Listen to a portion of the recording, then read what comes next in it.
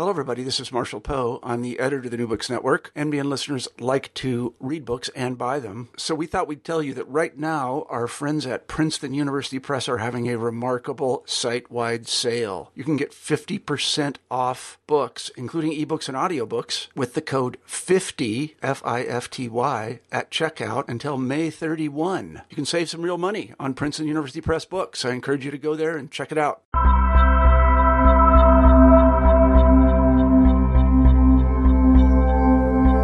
Welcome to another episode of New Books in Religion. I'm your host, Elliot Bazzano. For every program, we choose a new and exciting book and chat with the author. Today, I have the pleasure of speaking with Dr. Rick Strassman, Clinical Associate Professor of Psychiatry at the University of New Mexico, about his exciting book, DMT and the Soul of Prophecy, A New Science of Spiritual Revelation in the Hebrew Bible, published by Park Street Press in 2014.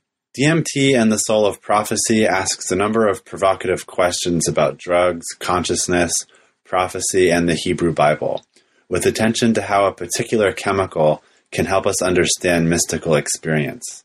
DMT, or dimethyltryptamine, is a molecule endogenous to several mammals, including humans, as well as the active psychedelic ingredient in a number of plant species around the world, most notably in the Amazonian brew called ayahuasca.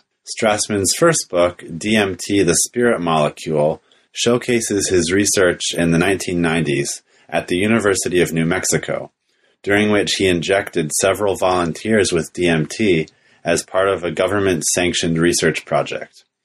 During the trials, volunteers experienced a number of similar phenomena, such as communication with other-than-human beings, out-of-body experiences, and geometrically complex closed-eye visuals. DMT and the Soul of Prophecy complements Strassman's first book, but it also stands on its own and gives enough context of his DMT research to make sense of his arguments about prophecy in the Hebrew Bible. This new monograph aims to further interpret the data from Strassman's experiments in the 90s by arguing that the notion of prophecy in the Hebrew Bible offers a compelling model for what happens in the DMT state. One might ask, then, if the Hebrew prophets were affected by DMT. Although it's not possible to know for sure, and Strassman doesn't claim that they were, he nonetheless draws significant parallels between DMT experiences and prophetic states in the Hebrew Bible. At the cross-section of biology, psychology, and religious studies, Strassman's monograph is sure to spark provocative conversations about the relationship between religion, drugs, and the politics of research. I hope you enjoy the interview, and without further ado, here's my conversation with Dr. Rick Strassman. Well, greetings, Rick. Thank you so much for joining us this morning. Well, thanks for having me on your podcast today. I appreciate it. Yeah, it's my pleasure, and I've been looking forward to chatting with you about your book for a long time now. And I was hoping we could first start off by you telling us a little bit about your educational background, any influential mentors you've had, and how you got interested in this topic of DMT and its relationship to prophecy in the Hebrew Bible. Well, I was born and raised in Southern California. Went to public schools from K through 12. And then I began my undergraduate training at Pomona College, one of the 5 Claremont colleges in Southern California. Then transferred to Stanford as a junior. Went to medical school at Albert Einstein College of Medicine in the Bronx. And then trained in general psychiatry at UC Davis in Sacramento. Took some extra clinical psychopharmacology training in a fellowship at UC San Diego. And then I relocated to Albuquerque to the University of New Mexico and worked under training funds for a few more years. Within the academic world, I've had a number of influential mentors. I suppose my English high school teacher was a real inspiration because he encouraged me to write and to think strange ideas and not really feel that constrained in the process. and some science, teachers in public schools were quite supportive of my intellect and my worldview. Encouraging scientific, experimentally based worldview. In college, I had a number of inspiring, teachers.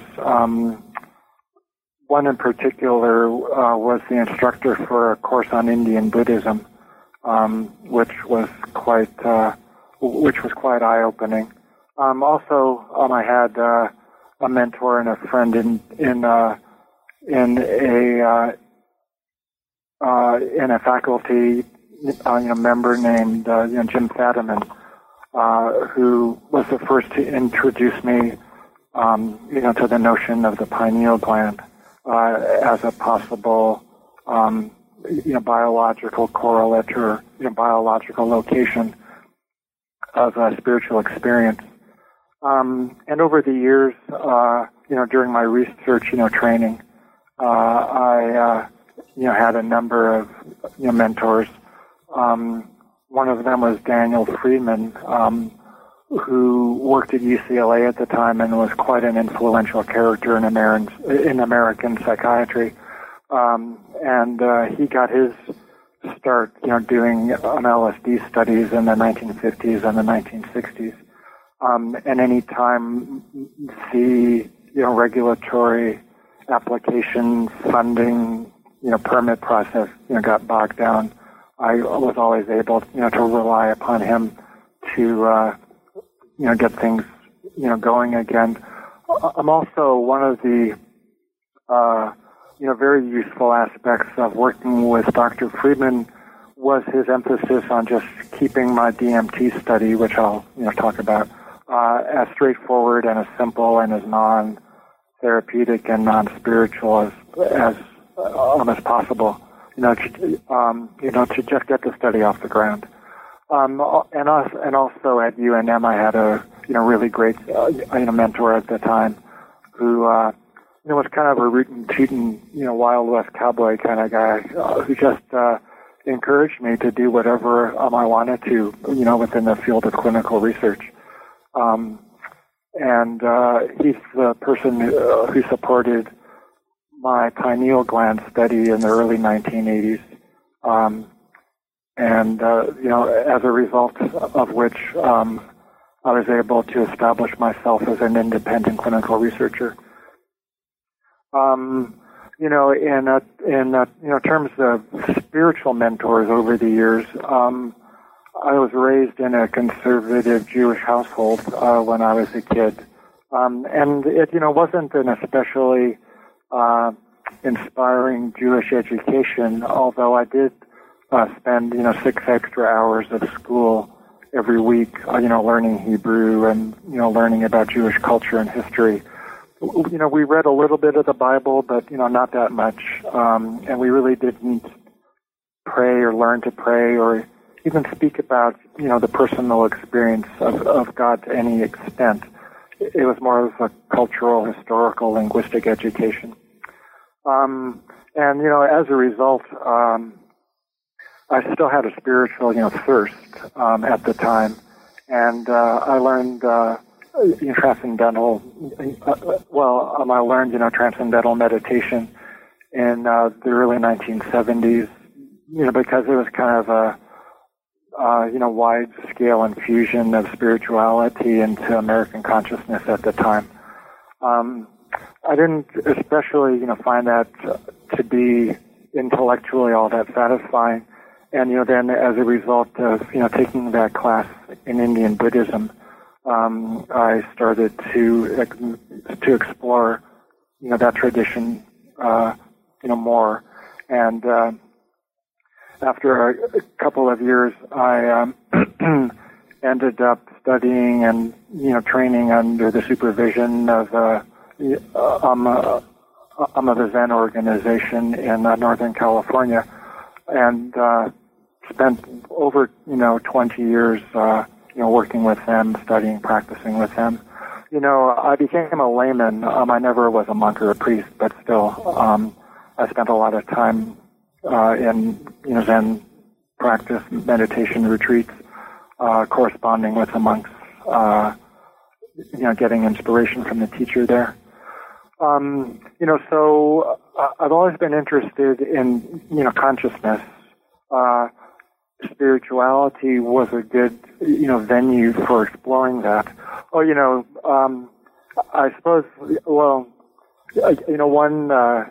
question I'm asked occasionally is any, childhood antecedents of my interest in altered states of consciousness. And I like, to tell the story that as a kid I was really interested in chemistry. In particular, I was interested in fireworks and bombs. When I was in high school, I spent a lot of time, learning how to make different kinds of bombs and fireworks. And I actually began college as a chemistry major, thinking I would, become a fireworks magnate. But everybody, was discouraging of, that particular idea and figured, well, you're smart, you should be a doctor. But I kind of got the last laugh because instead of making external fireworks, I ended up, doing this, DMT psychopharmacology study, which, produced a lot of internal fireworks. Yeah. So, since this new book relies a lot on your previous research, could you spend a few minutes talking about what DMT is and how your previous research led you to this new project that takes a closer look at prophecy in the Hebrew Bible? Yeah, well, I started becoming interested in the biology of spiritual experience in college. I was at Stanford and Pomona in the late 60s, early 70s, and, there was an influx of consciousness-altering technologies at that time, especially on the West Coast. And in particular, those were Eastern meditation practices and the psychedelic drugs. And I was really impressed with the overlap in descriptions between the experience of seasoned meditators and the descriptions of the psychedelic, drug state. So I began, even at that point, speculating that there must be some common biological denominator, like the activation of some kind of spiritual reflex, which was, the result of either particular mental practices or particular, chemical, alterations in brain chemistry. I was first, drawn to the pineal gland because of its esoteric history as a spiritual organ in esoteric physiologies, in Hinduism and in Kabbalah. At the time, there wasn't all that much, known about melatonin, which is the primary, product of the pineal gland. And so I learned as much as I could about on the pineal gland and about melatonin.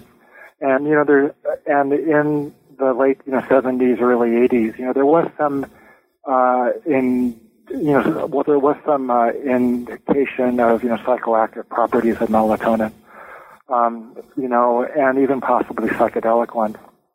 So I embarked on a very comprehensive study of the, the psychopharmacology of melatonin in humans.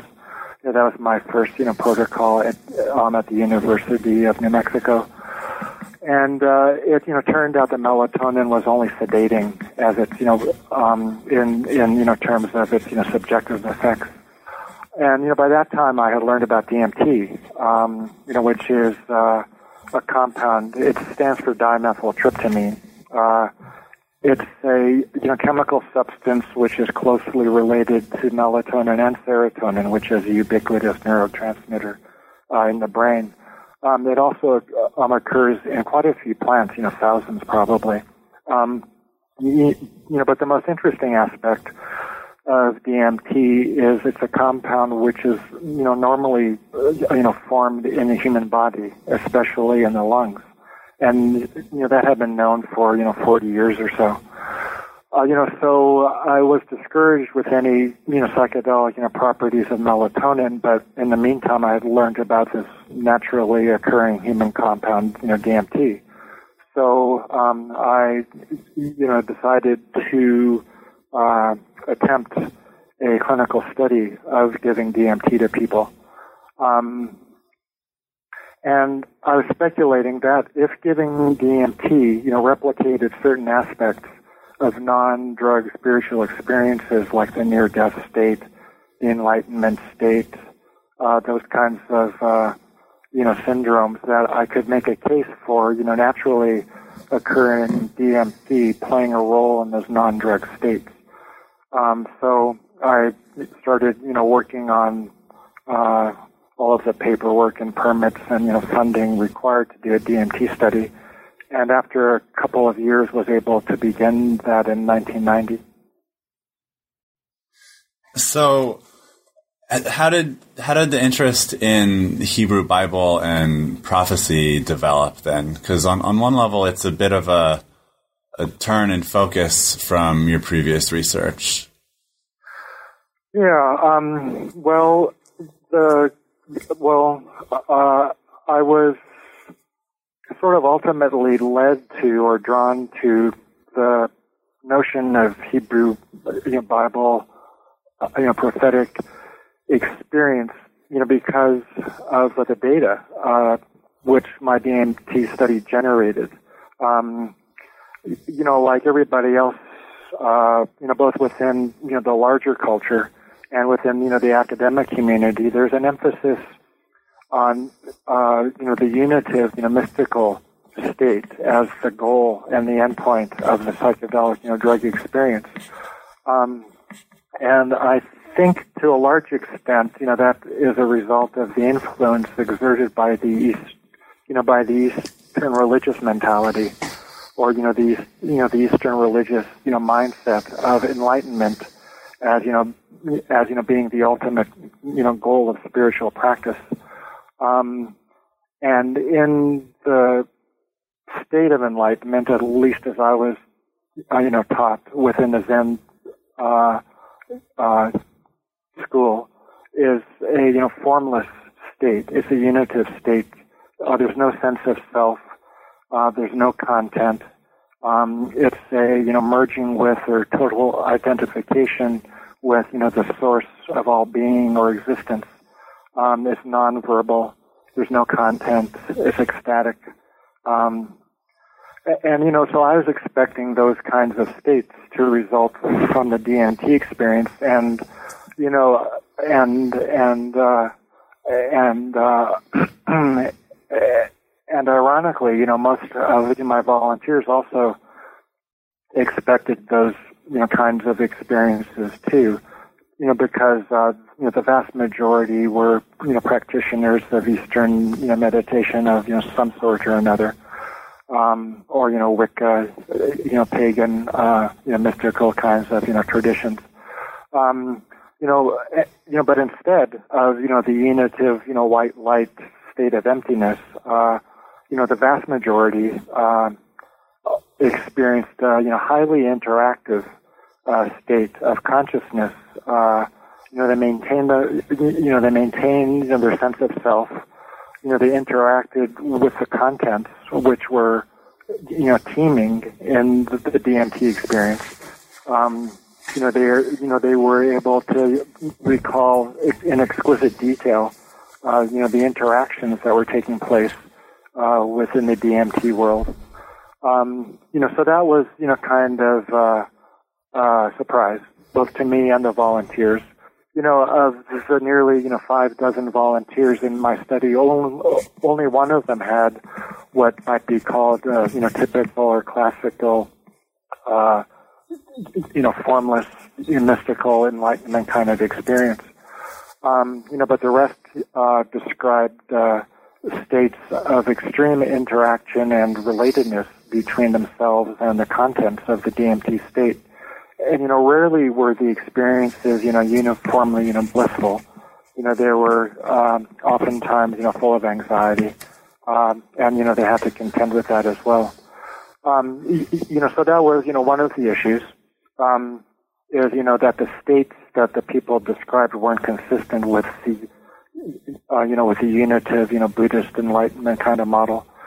And, it's interesting as kind of a, side note, if you look at the larger culture of the, psychedelic, community, it's all kind of, oriented towards east, towards the east, toward the Eastern religious, model.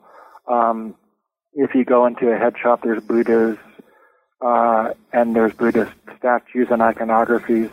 At the Burning Man, festival, the chilling out, tent is called the Zendo, which is, like a Buddhist meditation hall. So there's this infusion of Eastern religious, thought into both, the psychedelic, larger community and also the psychedelic, academic, research community as well. So another, issue, which ultimately, led me, to looking, within the Hebrew biblical, prophetic model, was the reality bases, of, people's experiences within my DMT study. Like all the models that I brought to bear on my project, proposed, the essential, non-reality or unreality of the states that, people have entered into. The psychopharmacology model would, posit, that the experiences, were your brain on drugs. The psychoanalytic model would propose it was the, visualization of unconscious, drives or impulses or conflicts. And even the Buddhist model, the Zen Buddhist model anyway, would, look at the visions as, detritus on the way, to the more, formless, states. But, one of the most striking elements of the DMT experience is the strong, sense of reality that, people come, back with. They describe the experience as being as real or even more real than everyday reality. And, so if I stood on any of those three, models in interacting with my volunteers, they were all, all of those models were, basically skeptical of, the reality bases of, people's experiences. And, the volunteers, picked that up and they started to, close down, somewhat anyway. And I felt I was losing access to some of the most interesting aspects of their experiences.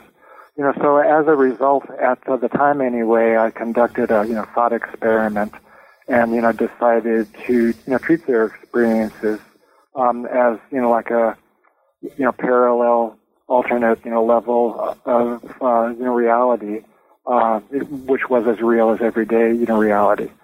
And afterwards, I was thinking I could start, looking for models, that could contain that kind of a worldview or, that kind of a notion. Well, so before we get into talking about the states of prophecy and how they relate to the DMT states, could you say a little bit about what typical DMT experiences were like for your volunteers? Obviously, you write really fascinating, articulate accounts of these in the books, and I would encourage listeners to check out those accounts. But just so that people could have kind of a sense of what we're talking about here, could you give a typical account of your volunteers' experience? Well, in our study, we gave DMT intravenously. It's usually smoked recreationally, or more accurately, it's vaporized, and the vapor is inhaled, but that's called smoking DMT. But smoking or vaporizing a compound on a research unit would have been kind of intrusive, and people cough, and you don't know about any kind of toxicity. So we decided to give it intravenously.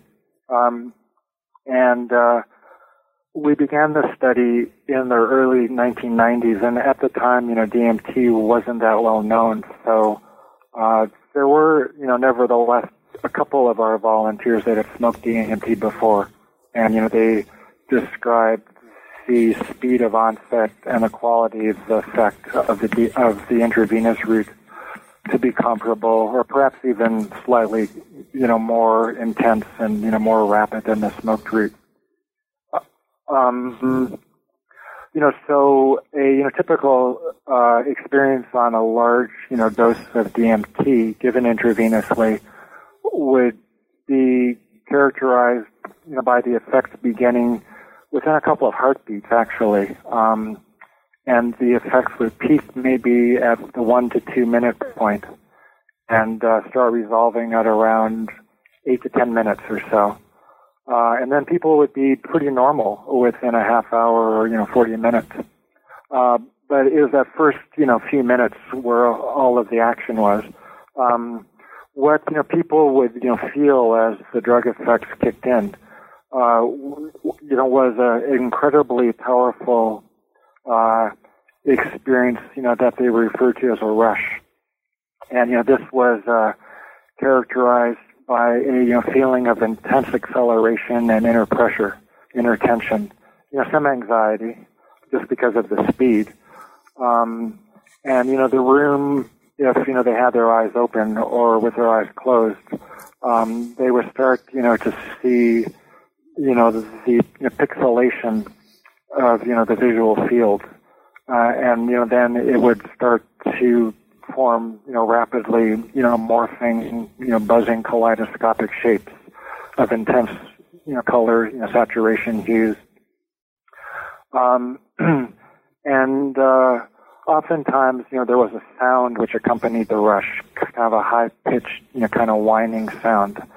And so the rush would culminate in what would take place in most people, being a separation of their consciousness from their body, and then their consciousness would enter into a world of light, and it would be a continuation of the kaleidoscopic display of rapidly, moving and morphing, buzzing, designs. But oftentimes, in the vast majority of cases, the kaleidoscopic, geometric patterns would coalesce into more, recognizable objects. And, those objects, could be, kind of recognizable, like plants and humanoid, reptilian, kinds of entities or beings. Sometimes, they were more abstract, like, furniture or statuary, insects, mechanical human hybrids, or even machines. And these beings were intelligent, they were aware. Oftentimes they expected the entry of the volunteer, and they began interacting with the volunteer. They could ask questions and be given answers. They would do things to the volunteers, somatically. They would exchange information or, provide information. They would reassure, they would guard, they might attack even. And the volunteer was completely helpless, more or less in the throes of this state. What was the expression in one of the Star Trek shows? Resistance was, was futile. But at the same time, you could negotiate, somewhat with them and, temper the intensity. So it all happened really quickly within the space of just a few minutes, but, almost uniformly, people would be quite surprised at the short amount of time that had actually passed in reality.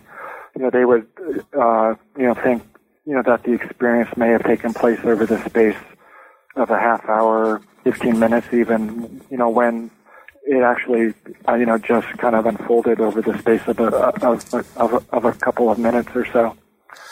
And, they would then come down and, they would just be laying there on the hospital bed. You wouldn't really know what was going on.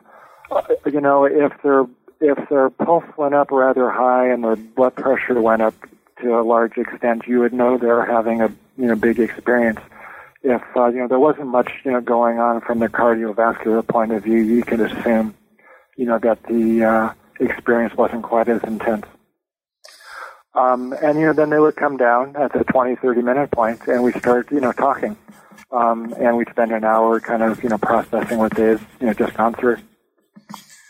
Well, great. So, getting back to the idea of what kind of cultural or religious models explain these kinds of experience. You talked about a Zen Buddhist model of enlightenment that sees sort of the ground of being as a void and emptiness, even though it could be ecstatic.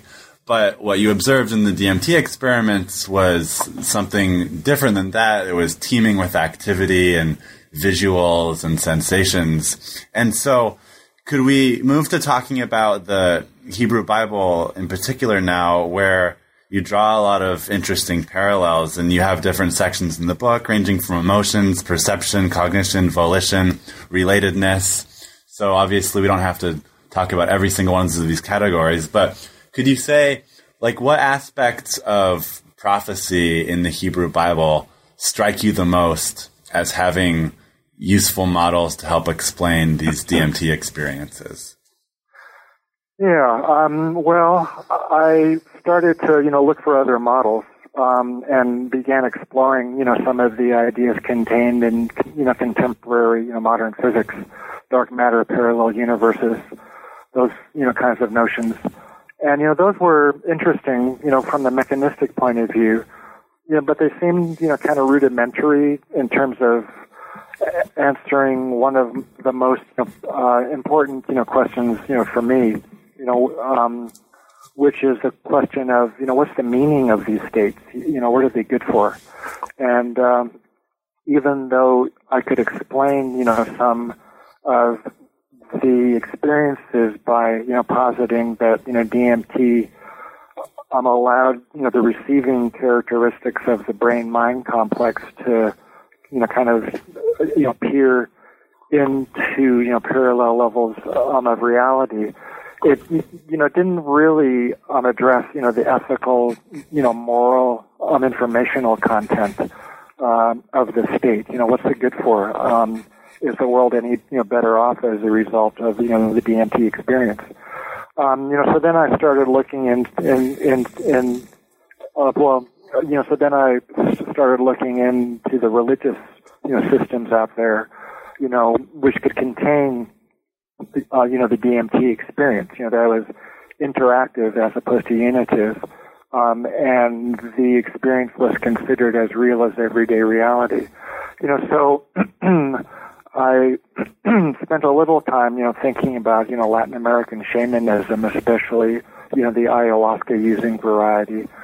But another important element of, the Hebrew Bible is cultural, resonance, with the Western mind. And,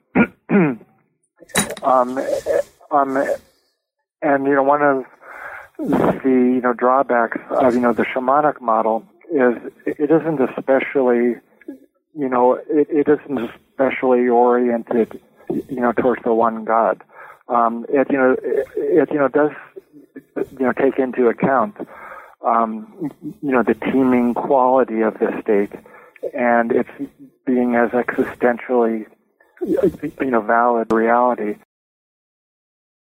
But I think it's important if one is going, to develop a spiritual, model of the psychedelic, drug experience, that it comports with and resonates, with the Western, religious, sensibilities out there.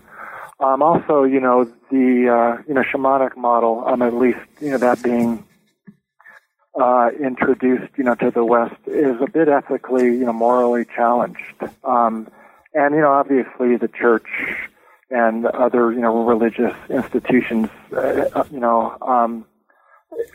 have gone through and, continue going through their, fair share of, moral lapses.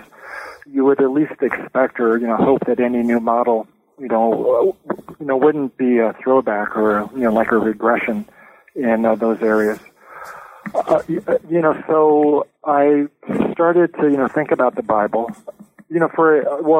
I was, kind of thrown, back in, some ways, to looking at the Hebrew Bible. As I mentioned earlier on, I was raised in a, Jewish, culture. But after I was bar mitzvahed, I stopped, thinking about, Judaism very much, and then spent, 20, 25 years studying and, practicing Zen. As a result, though, of, some of the writings that I was doing, relating the Zen experience, to the psychedelic one, especially within the context of the importance in American or, Western Buddhism, of, the psychedelic experience and getting, so many people interested in Buddhism. I started to kind of speak out about that. It's interesting. I began with my Buddhist practice at the monastery in, my early 20s, and quite a few of the monks, that were there also, were in their early 20s. And I kind of, did I performed an informal survey, every chance, that I got with every, with every one of the monks, asking them if they had, taken psychedelics, earlier on, and if it was important, to them in deciding to become a monk. And I would say in almost every case, that was the case, that they had, taken LSD and had gotten their first, glimpse of the possibility of an enlightened state and an enlightened way of being. And in, their cases, it prompted them, to become, monks. I would speak about these, things in spiritual, counseling over the 20, years of my affiliation with that community. And it was all okay if it was, done informally and off the radar. But, once I started my DMT study, started publishing, and then started to, raise that question, what is the relationship between, Buddhist practice and, the psychedelic, drug experience? It, got a little too, politicized, and those kinds of questions weren't welcome. And after a while, the Zen community and I parted ways. And, that kind of, in some ways, the silver lining, was that it, gave me an excuse to begin re-exploring, to re-explore my old roots, as it were. Both for, for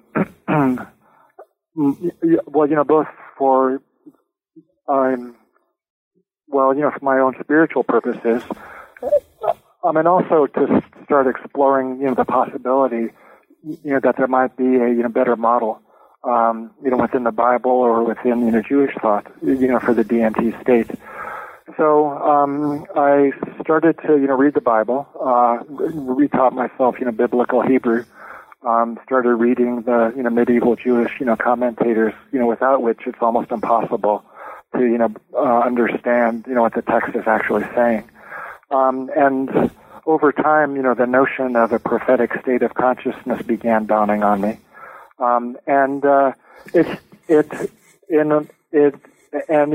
It was quite, comported, like a hand and a glove in a lot of ways with the DMT state. And I suppose I ought to maybe take a few minutes, to describe, my definition of, prophecy. Sure. Because in, the contemporary parlance, most people think of it as predicting or foretelling. But I expand, the definition within the context of the Hebrew Bible and use it, to describe any spiritual experience which takes place in any figure, in the text. So this could be any vision, any voices, any out-of-body experience, any state of great inspiration, any communication or apprehension of, God or his angels. Sometimes, there might be foretelling and predicting, but it isn't, necessary for the definition.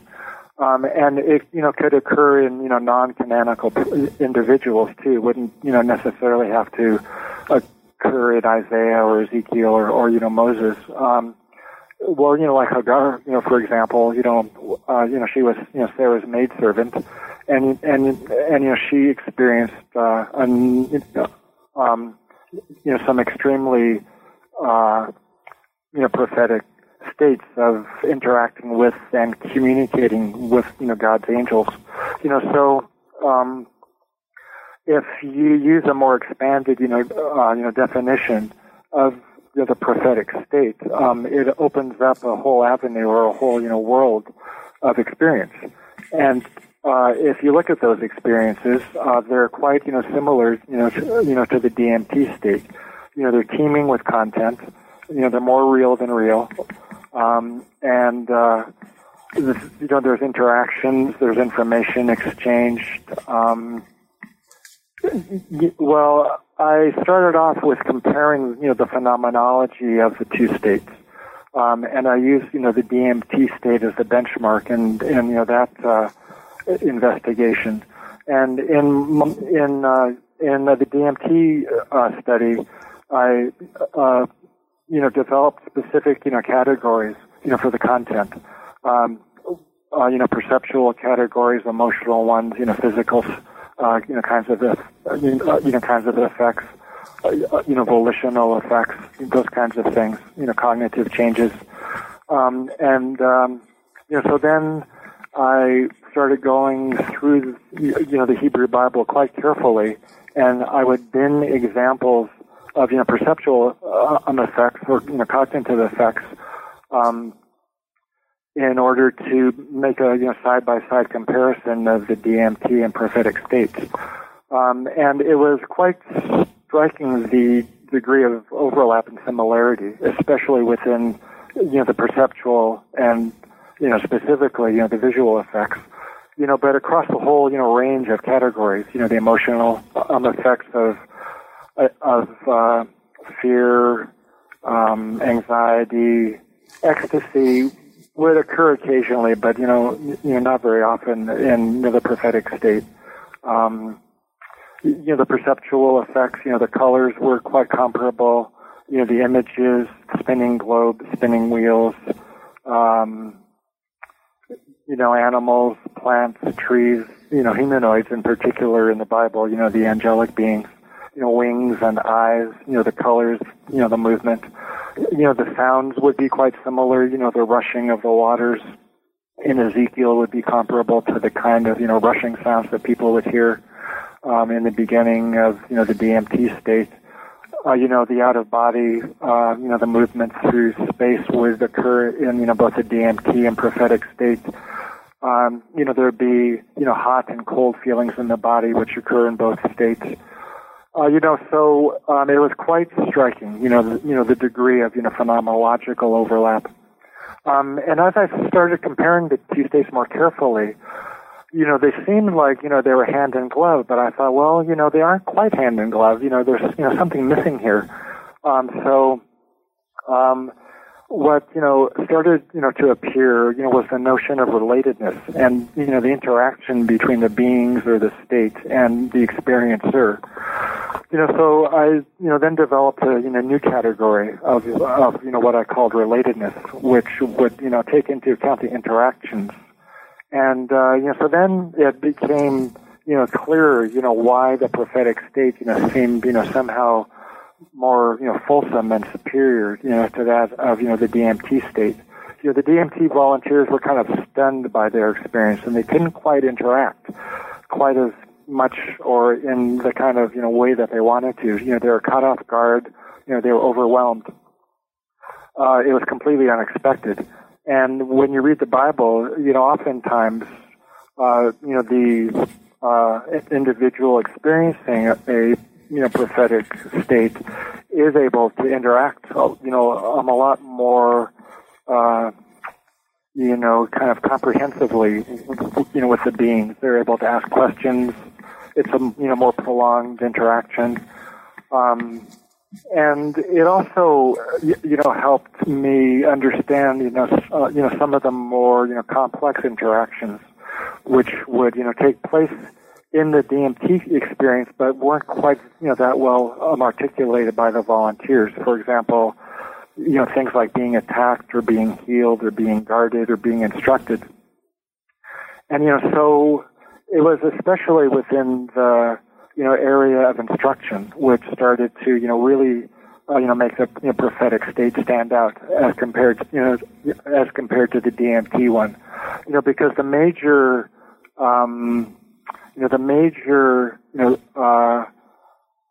thing that is being interacted or is being related in both the DMT state and the prophetic one is the information. What's the message? And if you look at the text, there's a prophetic message.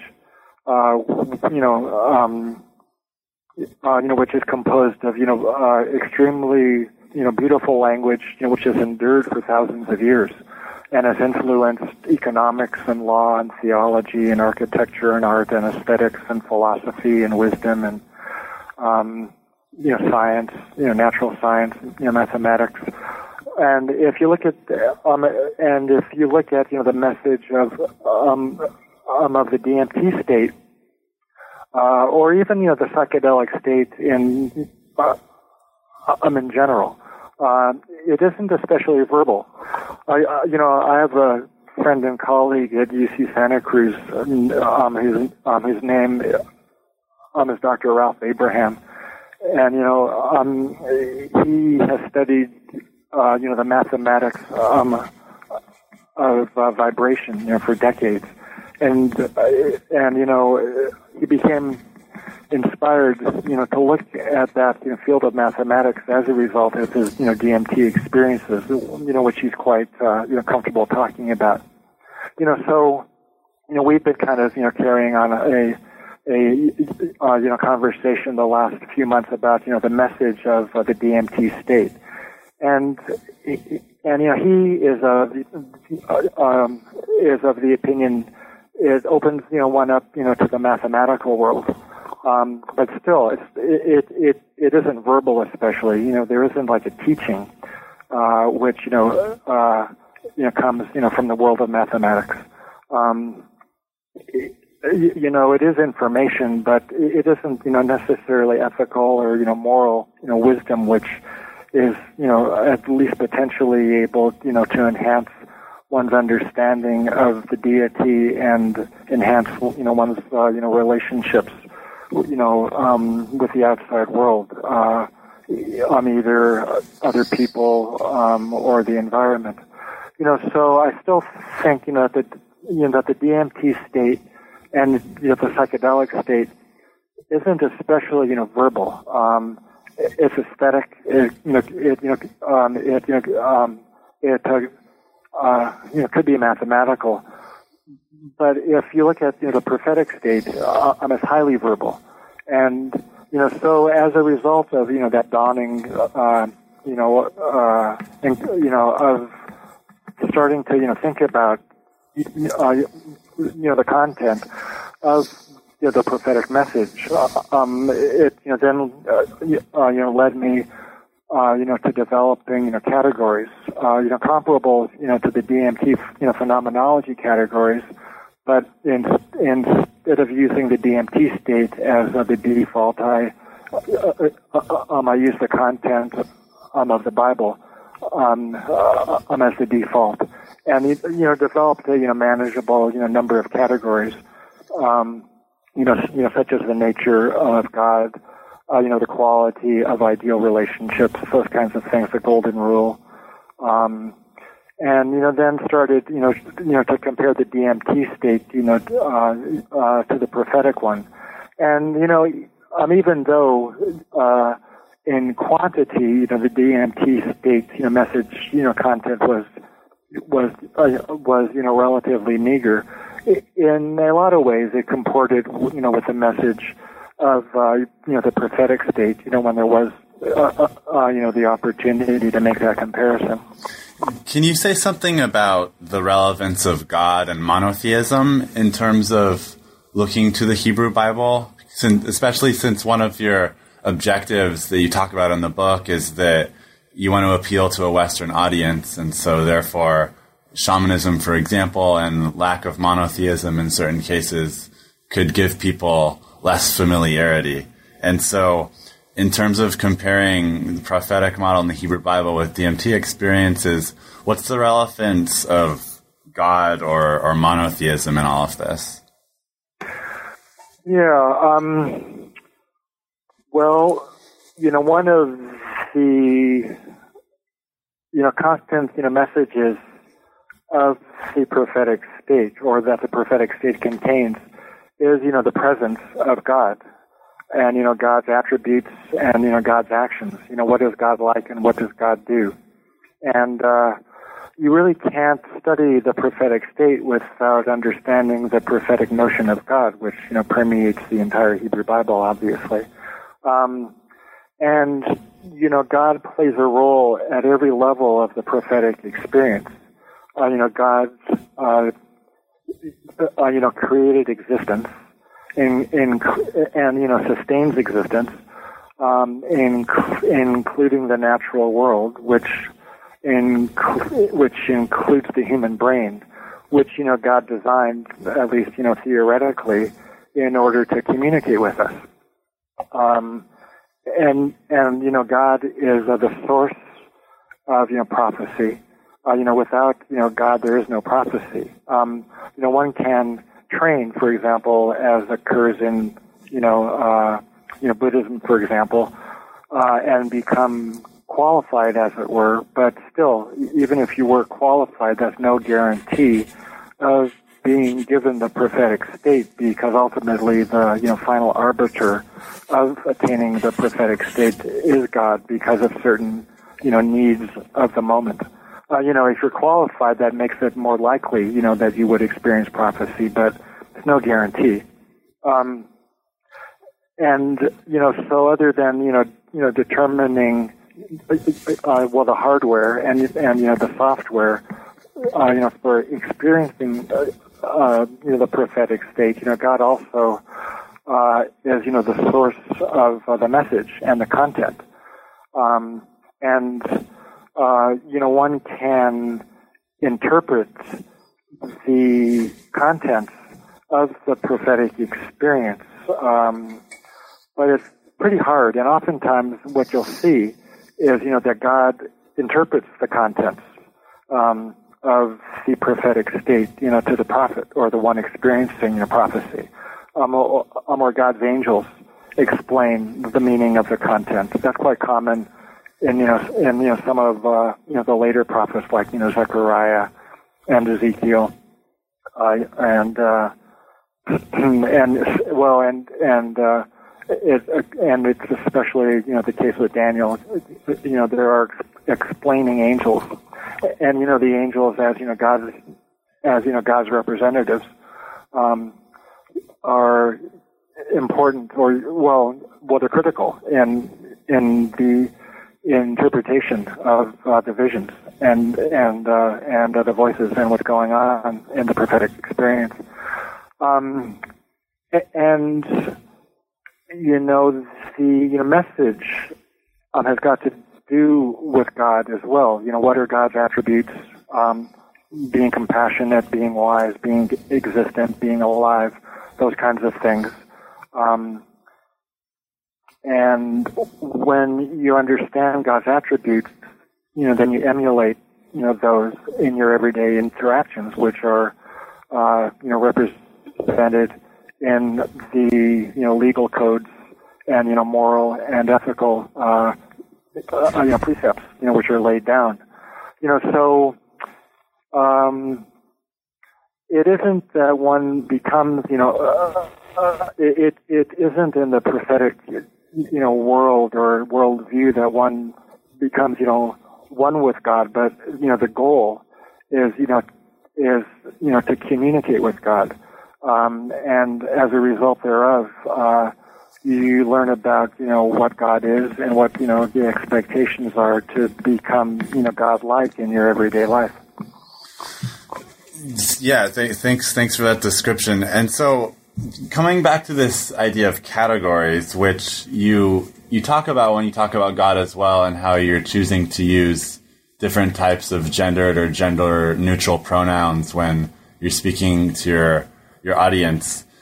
Could you also say something about how important are categories and terminology when talking about this genre of quote-unquote drugs, which you've referred to as psychedelics? Sometimes we hear entheogens or hallucinogens or sacraments. There's so many different words people can use to describe these things.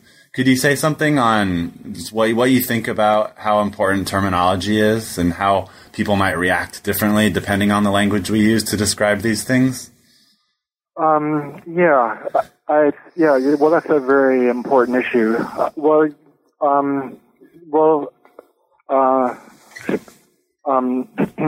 the two most common, terms for these drugs are, psychedelic and the older term is called hallucinogenic. That's the medical legal term.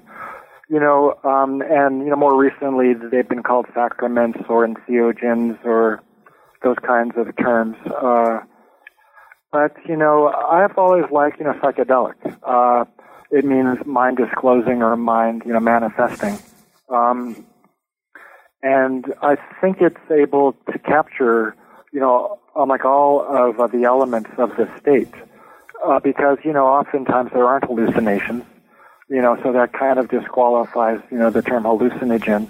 The term entheogen, it presupposes a belief in divinity, which not everybody shares, and also a particular state of consciousness, which not everybody attains. So I think the idea of, psychedelic or mind manifesting or mind disclosing is the most generic. It can contain ecstatic experiences or terrifying ones. It can contain bland, banal, completely empty kinds of states. A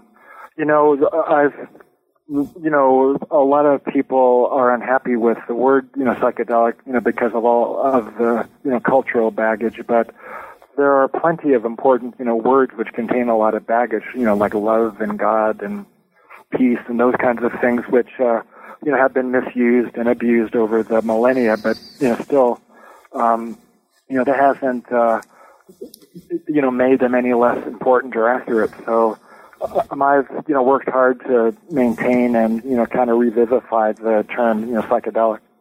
So continuing on this note of how using words is helpful for various purposes of communication or teaching people. So as you know from our previous conversations, I'm currently teaching a course entitled Religion, Drugs, and Culture. And so do you have any reflections you'd like to share on how your recent book might be useful in a college classroom or in another type of teaching atmosphere, and what kinds of experience or advice you have to share about that? I'd like to. Speaking of, terminology, one of your questions, that you sent me, last night, was the one of, referring to God as an it, as opposed to a he or a she. Yeah. So maybe we could touch upon, that for like a minute or so. Yes, certainly. And I'll just emphasize, I think that that's relevant to appealing to various cultural sensibilities too, because like you said, the term entheogen could be problematic or off-putting for some people who might be interested in something like mysticism or spirituality, but not so much in the idea of God. So I think it's really useful in your book how you problematize this word God that we have our ideas of, and even when you do things seemingly simple like change around a pronoun, it really challenges our conceptualization. Yeah, I mean, I started off, with my translating of the text, to myself anyway, from the biblical Hebrew. I was uncomfortable with calling God a he. But I was also uncomfortable with calling God a she because, God has no genitals, it's got, no chromosomes or genes. And it's kind of complicated within the context of, within Hebrew because there isn't any, gendered, third person, pronoun. It could be it or it could be he. Or it can also be she. And every example of the third person pronoun for God was he, but it also could be it, because there is no it in, Hebrew. It's either she or he. For example, the day is a male, it's a masculine noun, but you'd never say, if you're referring, to the day's, weather, you don't say his weather. You say its weather. So I experimented with, replacing every instance of he, which was referring, to God, with it. Capitalized it, of course. But that didn't seem quite kosher, so to speak, either, because, if you're being spoken to or speaking to, something, you're not speaking to it. It isn't really speaking. It's more comfortable. It's more, compatible with everyday, parlance or, thinking to be speaking, to a person, or, to an animal, let's say. In which case it had to be either he or she. So I then, decided to look a little more carefully at, the gendering of, references to God. God is called, king in the Bible, not queen. He's called a warrior as opposed to being called a, warrioress. So all of the examples of any gendering, of, nouns referring to God were always in the masculine sense. So, I kind of, bit the bullet, and when I decided to gender the pronoun, I decided to go with he, and that isn't because I think of God as a man or as a male, but that was just a convention in the text, but at other times it really didn't seem appropriate to limit God to a gendered pronoun. Like when you're speaking of, God as being everywhere and omnipresent, omnipotent, and aware of everything, timeless, spaceless, you really can't, to discuss or to describe, God as, being everywhere, as, he is everywhere, makes no sense. It's just too, mind-boggling. So in cases like that, I, decided, to defer to the it. So in, cases where, the text is, describing, God's, being everywhere, I would translate it as it is everywhere. So, in my translations of the verses, I, try to, keep a balance, between the more personal qualities of God and the more impersonal ones, by, choosing my pronouns carefully. Yeah, and I think you explain that well in the book, and I also think it works well didactically because it brings attention to the idea of the English isn't the language we're working with, and you explore various Hebrew roots, and that helps bring things to light. So I think it's a helpful tactic that you take in that regard. So in terms of how this text might be used in teaching contexts, could you say something about that? Again, whether we're thinking in terms of higher education or workshops or study circles or something like that. In a broad sense.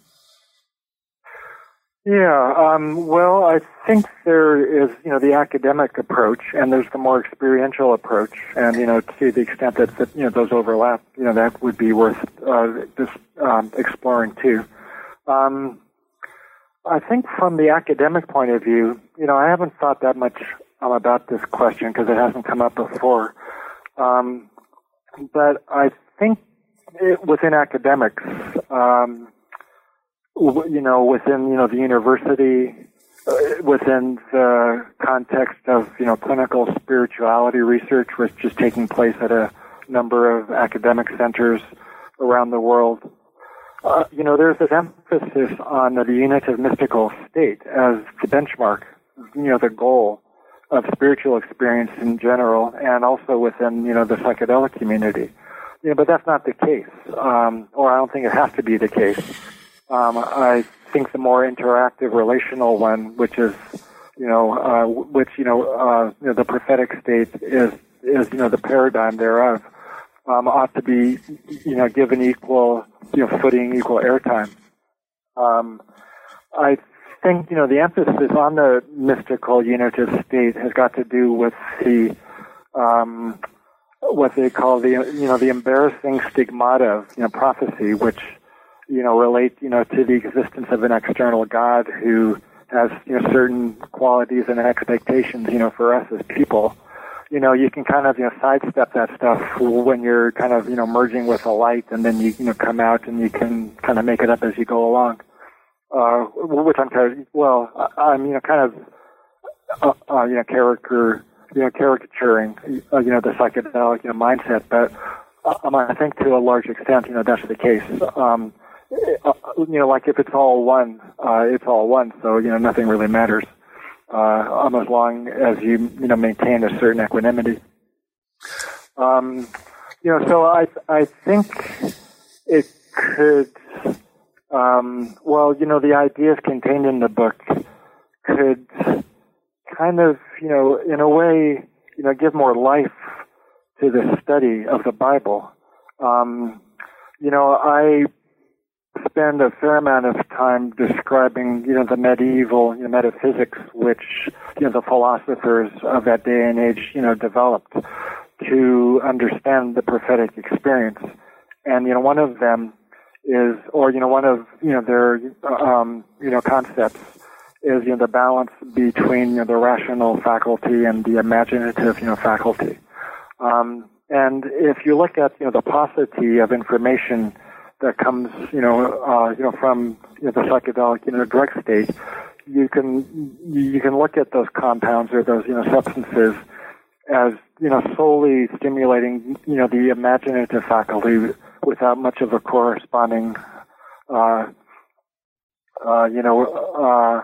influence on the rational faculty. It seems if you want to increase the informational, content of the DMT and other psychedelic states, one can work on the rational faculty through study, and in particular the study of the paradigmatic interactive, prophetic text. And also when you're looking at people who want to understand the Bible at a more experiential level, who are already familiar with the text. In other words, they've got, well-developed, rational faculties. The state of mind out of which, the text emerged, shares, certain imaginative, features, with the psychedelic one. So you could, conceive of stimulating the imaginative, faculty with these compounds, in order to, kind of re-enter or enter into the state, which, shares certain, qualities, with the prophetic one. But still, I'm not answering your question about its, relevance, let's, say to undergraduate, religious studies classes. Well, I think you do to a degree in the sense that interdisciplinarity is really important in thinking about, things like psychedelic drug use and reading the Bible, which a lot of people might not see a natural connection in. Drawing attention to it can raise interesting questions about natural science and social scientific research and theology. So I could at least take away a few instructive points of what you've just said. Well, and I think also, there's this whole, discipline which is called, neurotheology, which is being employed to understand spiritual experience. And its fundamental tenet is that the brain responds to certain stimuli with a state of mind or a brain state that is only later called spiritual. In other words, if you're looking at how neurotheology could explain the prophetic state, it would be that as a result of prayer or fasting, that the brain generates the impression of communicating with God. So that's what I call the bottom up kind of model. And the term I've coined to describe the top-down model is theoneurology, which provides a more God-oriented approach to at least the prophetic subtype of spiritual experience. And in that model, I propose that God communicates with humans through the through the aegis of the brain, as opposed to the brain generating the impression of that communication taking place. So, I don't think they are necessarily in conflict. One isn't necessarily intended to replace the other. Theoneurology isn't superior to neurotheology, but I think it at least allows the conversation to expand to one that incorporates a more spiritual world view, as opposed to excluding it for the sake of a purely brain-oriented one.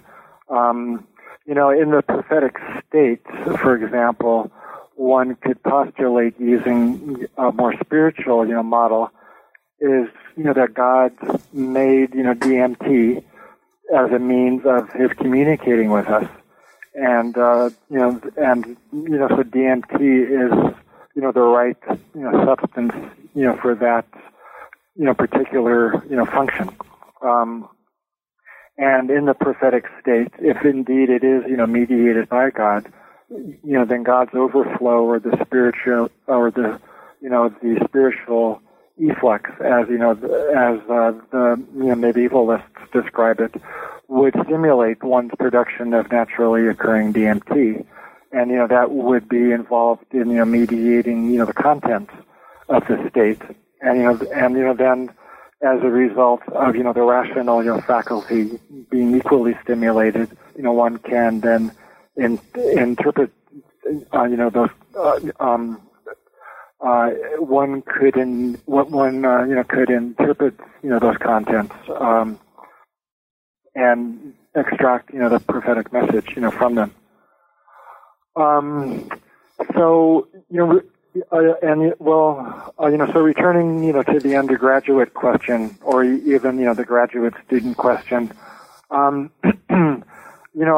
think that people with interests in spirituality feel like they're kind of pigeonholed into accepting either a purely materialistic perspective, mechanistic one, or else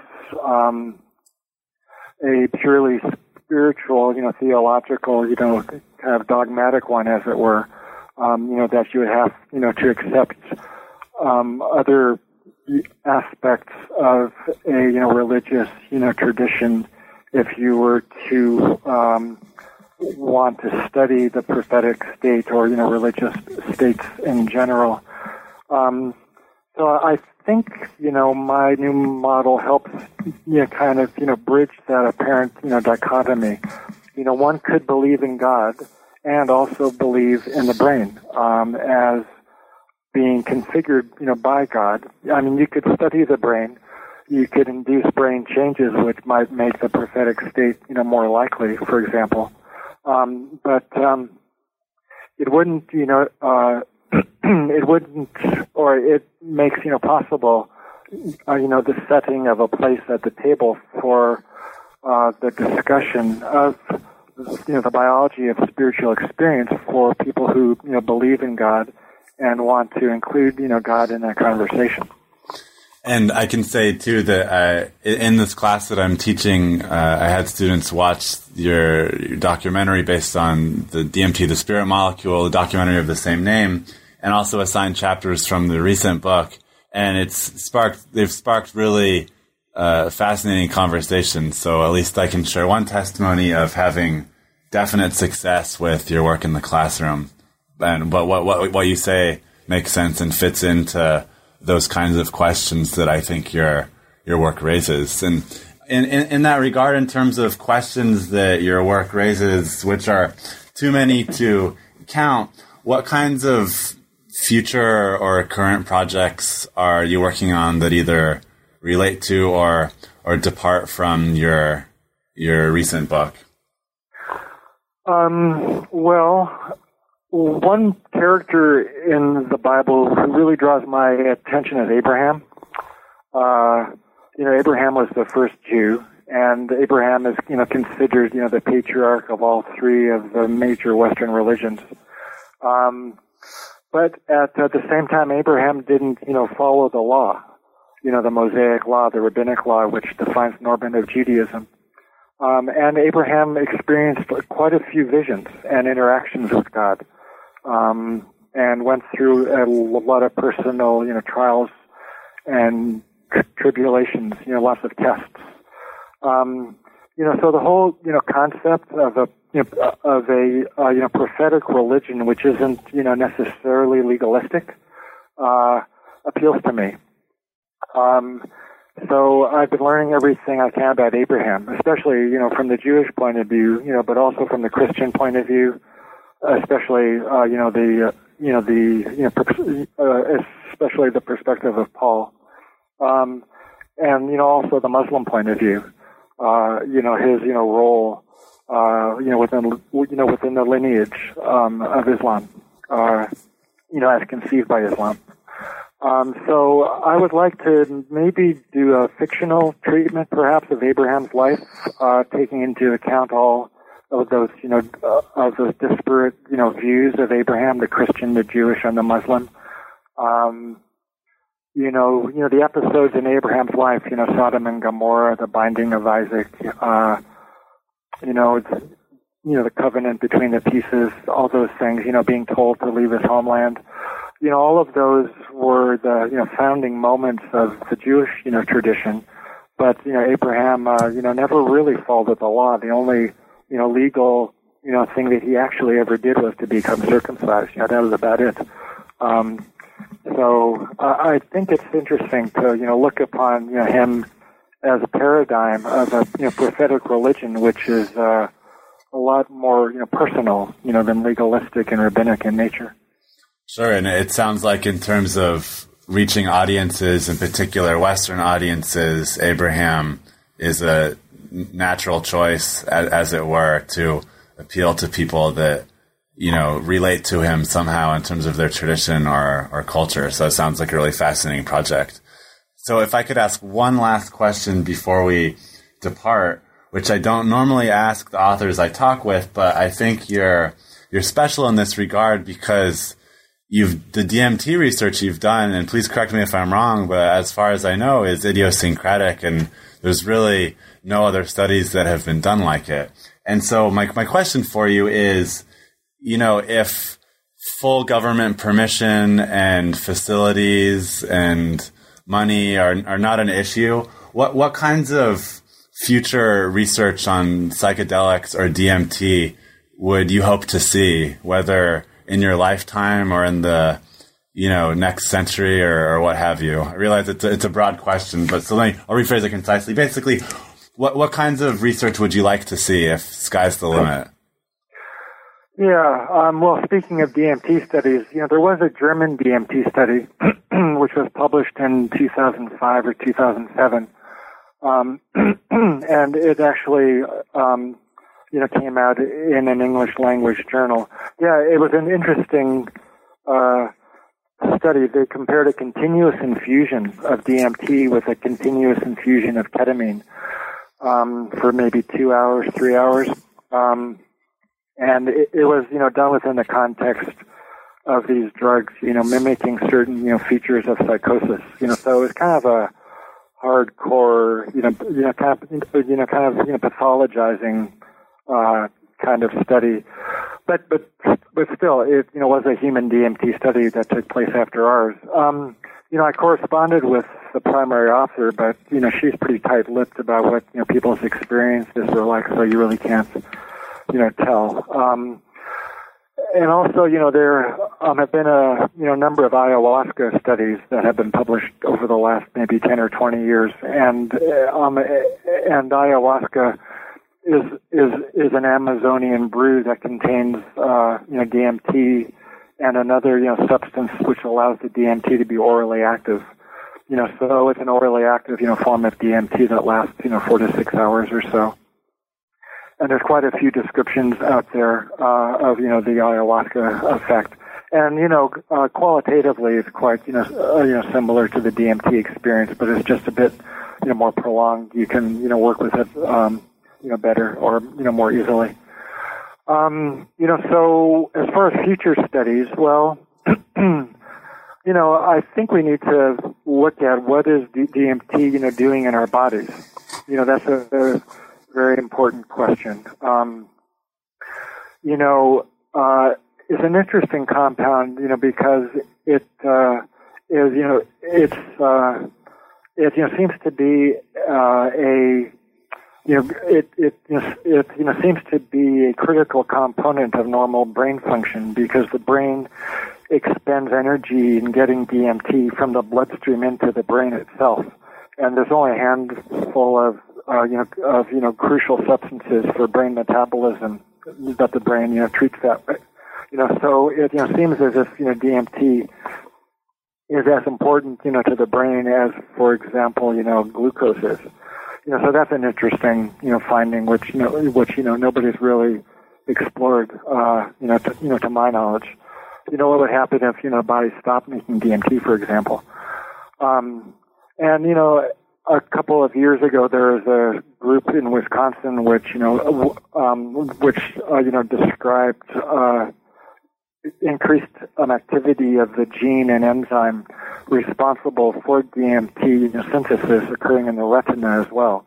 So it seems as if DMT is playing a critical role in consciousness in general, and in particular in visual consciousness. So I think we need to understand what's, going on there. Some people like to joke about, well, everything's just a big, DMT trip. Like everyday reality is just a big, DMT experience. But there are some, scientific, bases for, making that, comment, now. So I think we need to learn more, understand more, study more about, what is the role of, DMT and even normal awareness, normal consciousness. Yeah. Well, thank you so much for sharing that. And I would encourage our listeners once more to read the things that you've published on the topic, and that can help elucidate a lot of the things that we've chatted about. And so please let me thank you once more, Dr. Strassman, for sharing your time with us. And I look forward to learning more about your research as it unfolds. Well, thanks very much. I enjoyed the interview a lot. That was my conversation with Dr. Rick Strassman, Clinical Associate Professor of Psychiatry at the University of New Mexico, about his exciting book, DMT and the Soul of Prophecy, A New Science of Spiritual Revelation in the Hebrew Bible, published by Park Street Press in 2014. Thanks for listening.